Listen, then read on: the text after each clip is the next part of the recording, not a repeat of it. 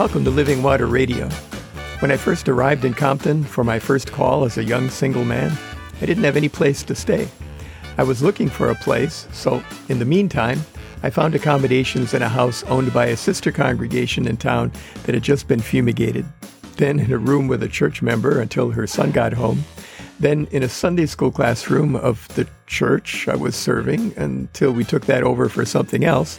And then at the back of the worship area until I got a place of my own to stay. It was not bad. I was a younger man. I don't know if I could do the same thing today, but I was able to go out and stay wherever I could find an accommodation, much like the disciples in today's reading from the Gospel of St. Mark. My name is Pastor David Berkedal. My wife, Reverend Sally Welch, is co-producing this podcast. Sally is a United Church of Christ / Christian Church Disciples of Christ ordained minister, focusing on ecumenical and interfaith ministry. I served Lutheran Christian congregations in Compton, California, and in San Dimas, California for over 40 years. Today, maintaining our yard is my gym, and I'm active as a volunteer in the leadership of more than 100 Evangelical Lutheran Church in America congregations in our area. Between the two of us, we have over 80 years of ordained ministry experience. Check out our first Living Water Radio podcast, number 0, Welcome and Introduction, for more information about us and this podcast. Today's reading from Mark 6 somewhat parallels where we are in the pandemic. In the pandemic, we've taken 2 steps forward and now 1 step back with the variant and those who have not yet gotten their vaccines, making it now necessary to return to wearing masks indoors. In our reading from St. Mark, we took 1 step back and 2 steps forward with Jesus. In the part of the gospel that we looked at last Monday, Jesus is rejected in his hometown of Nazareth. Today, Jesus takes 2 steps forward with the calling and sending of his 12 disciples. They are given some very interesting instructions and amazing authority from Jesus before they go. In today's reading, Jesus' disciples have 0 ministry experience. They are sent out to get some as soon as they are called. Our reading starts with the second half of verse 6. Then he went out among the villages teaching. Jesus is not discouraged by failure. He simply returns to his mission and trains his disciples to do the same. Then, in verse 7, he called the 12 and began to send them out 2 by 2 and gave them authority over the unclean spirits.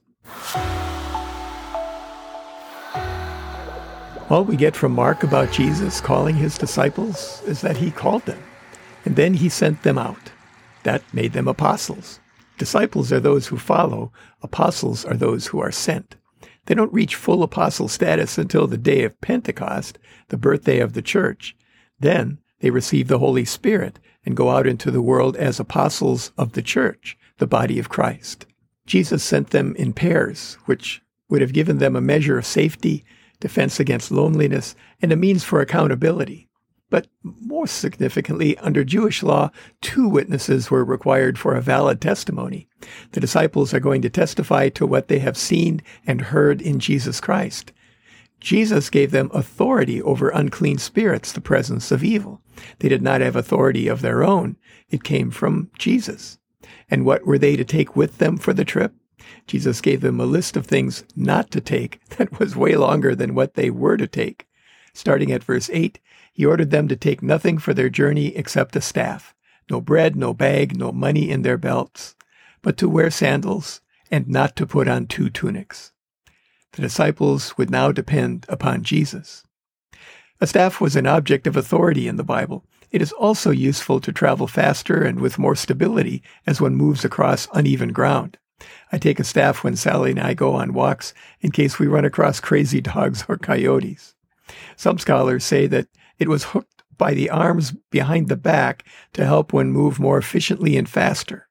I haven't tried that, but maybe it worked. Otherwise, they were to trust Jesus and depend entirely on the hospitality of those they met in the journey.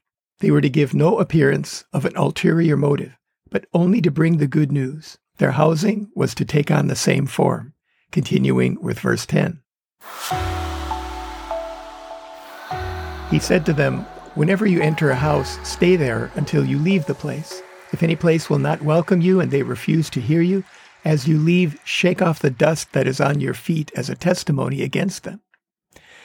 Hospitality was a huge social obligation at the time of Jesus. It still is today, especially outside of cities. So what, they just walked around and waited for somebody to take them in? Yes, exactly. When I studied in Israel for a semester when I was in college, I used to enjoy walks in the countryside. I got more a sense of it being a holy land there than in the cities or at the sites of the great events in the Bible that were now often encrusted with gold and silver and had churches or monuments built over them. It's very difficult to get a sense of what happened in those places by looking at them now. For example, people from all over the world come to Jerusalem, especially during Lent, to walk the route that Jesus walked from his trial to the place of his crucifixion. That level is actually about 6 feet below the route people walk today.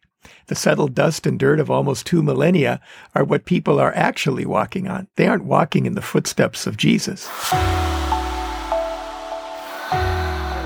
Wherever I walk by a home in a village or settlement, if anyone inside saw me walking by outside, they would run out and say, "Come in, have some tea or water, have something to eat." Even if they had very little, it was expected that it would be offered to strangers.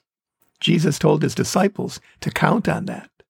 The expectation was that someone in the village would invite them in and then would invite them to stay there. And if that happened, Jesus said they were not to look for better accommodations. They were to build their credibility by seeking only to bring the message of Jesus Christ, that the Messiah had come and that the Messiah had sent them out with his authority to cast out evil and heal the sick. Staying in one place meant that people would know where to find them. If no one invited them to stay, they were invited to do something shocking. They were to shake off the dust on their sandals as they left. When Jews had traveled to other lands, Gentile lands, pagan lands, they were to shake the dust off their sandals before they re-entered the land of Israel so as not to pollute it. To shake off the dust of their sandals meant a statement that the place had not welcomed or heard them, could not consider themselves to be God's people. They were as good as a Gentile place and would be under God's judgment as such. Jesus told them not to spend a lot of time there. Move on. We continue with verse 12. So they went out and proclaimed that all should repent. Repentance is at the center of Jesus' proclamation, to repent and believe that the kingdom of God is at hand. Repentance doesn't mean saying, "I'm sorry." The Greek word here is metanoia. It literally means to turn around. It means I am going in the wrong direction, away from God. If I realize this and say, "I'm sorry for the bad things I've done," that's not repentance. To repent means to turn around, to turn away from those things that are killing us, to stop and be drawn back to God in a life that truly is life. It is a change of heart and direction. That is the beginning of the Christian life and its content when we are going in the wrong direction. This passage concludes with the work of the disciples with the authority of Jesus given to them. They cast out many demons and anointed with oil many who were sick and cured them.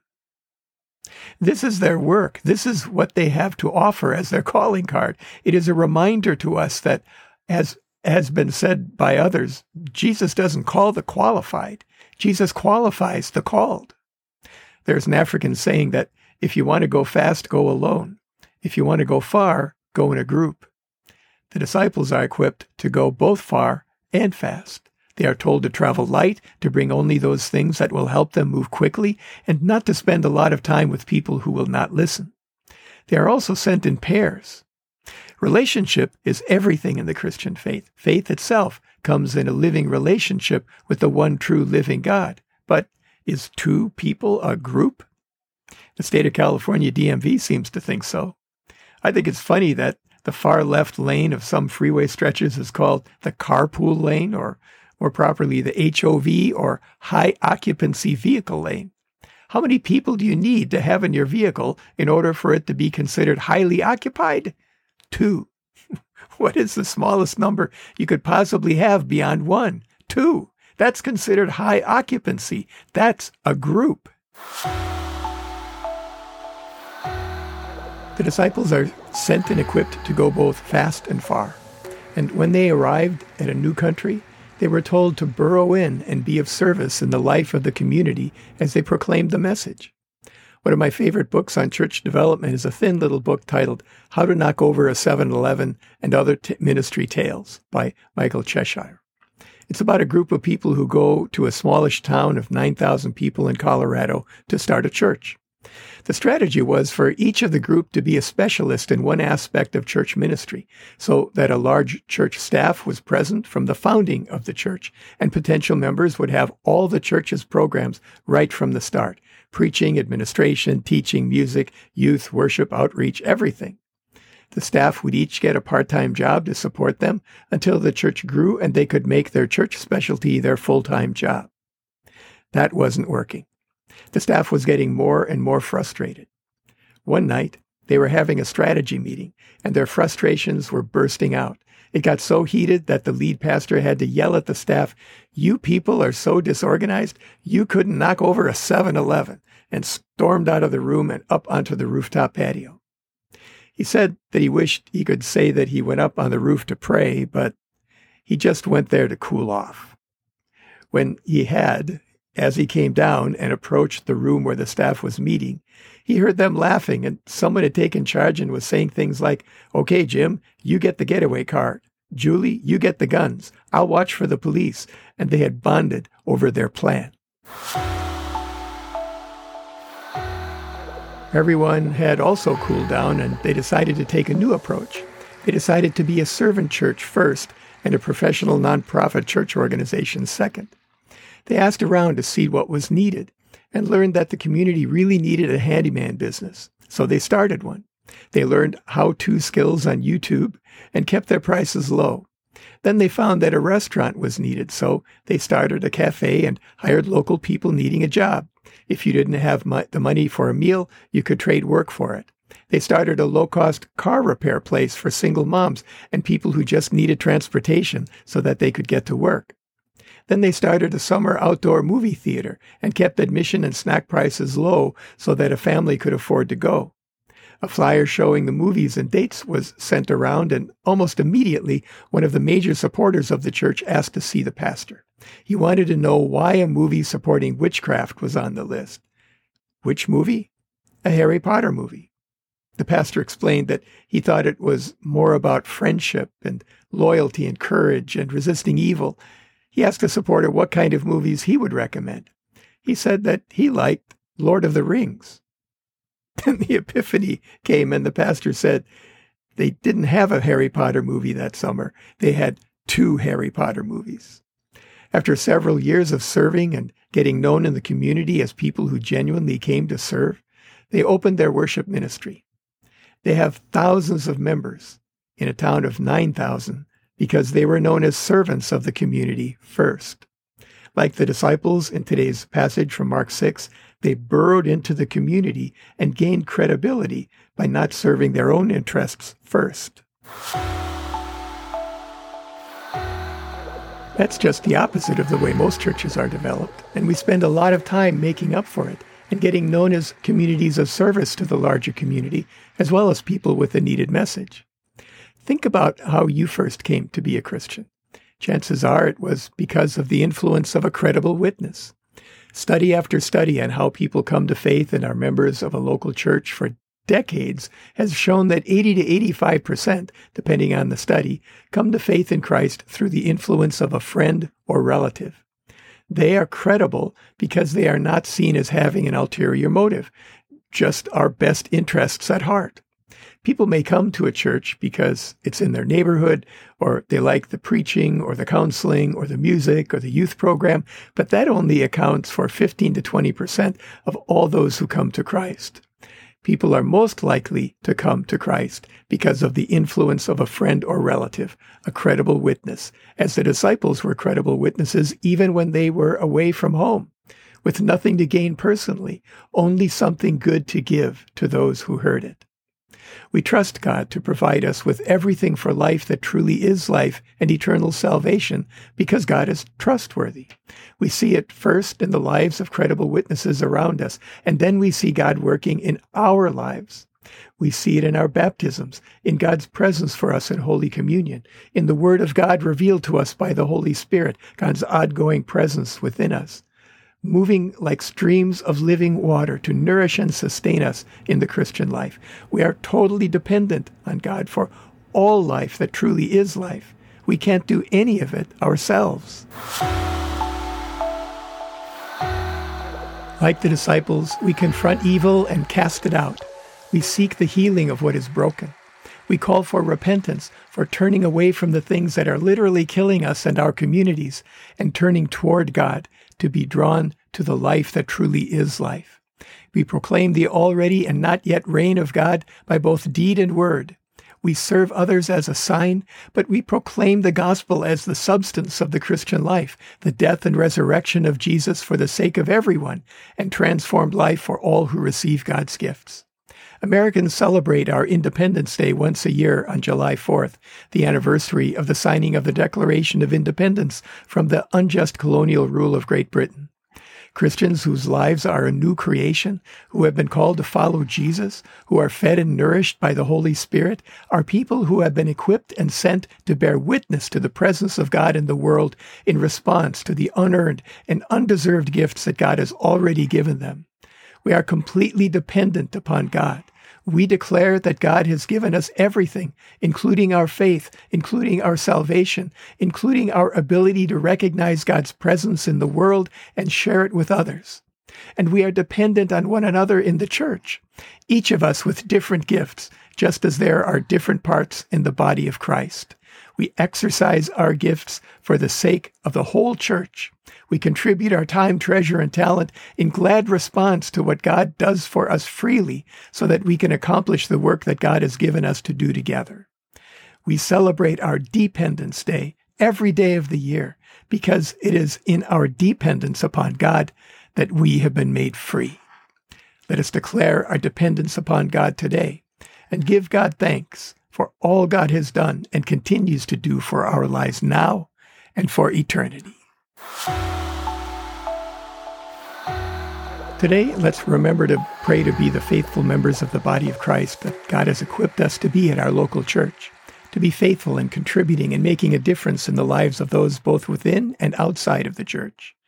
And let's remember to pray the Lord's Prayer today, the one that Jesus taught us. If you don't know what that is, contact us at therevsdavidandsally@gmail.com or send us a tweet to @DavidBurkedahl and we'll send it to you. Send your prayer requests to the same addresses and we'll include them next time. Send your comments there as well. As always, we encourage you to stay hydrated. Open your heart to receive the living water from the source, God's self, the living presence of the one true living God, the God who gave himself on the cross so that all who believe and are baptized might be restored to the living relationship with God for which we were created. Remember your church. Identify one if you don't already have one. Ask a friend about it or a family member. Google it. Contact the pastor. When you have a church, go to or tune in to the worship services they have available and support your church financially so that it will be there when we come back to fully physically present worship together. Support your pastor and church leaders, pray for them, and help them in any way that you can. If you or a loved one are having thoughts of suicide or are struggling with mental health issues, call somebody. Google a local or national hotline. Reach out. You are not alone. Wear a mask when you're outside your home, practice social distancing, wash or sanitize your hands regularly. Stay at home unless you are providing essential services or need them. Avoid crowds and be outside if you have to be in a crowd. Be kind to everyone you come into contact with, especially those who are sacrificing their security to provide for yours. Thank you for listening to Living Water Radio. We are here for Christians and for the people of the Los Angeles metropolitan area who are looking for a sense of Christian community, a source of hope, and a way to thrive together during this global pandemic. We hope you'll tune in next time and invite your friends to do the same. Meanwhile, Sally and I encourage you to open your hearts to receive living water, the presence of the Holy Spirit, and stay hydrated.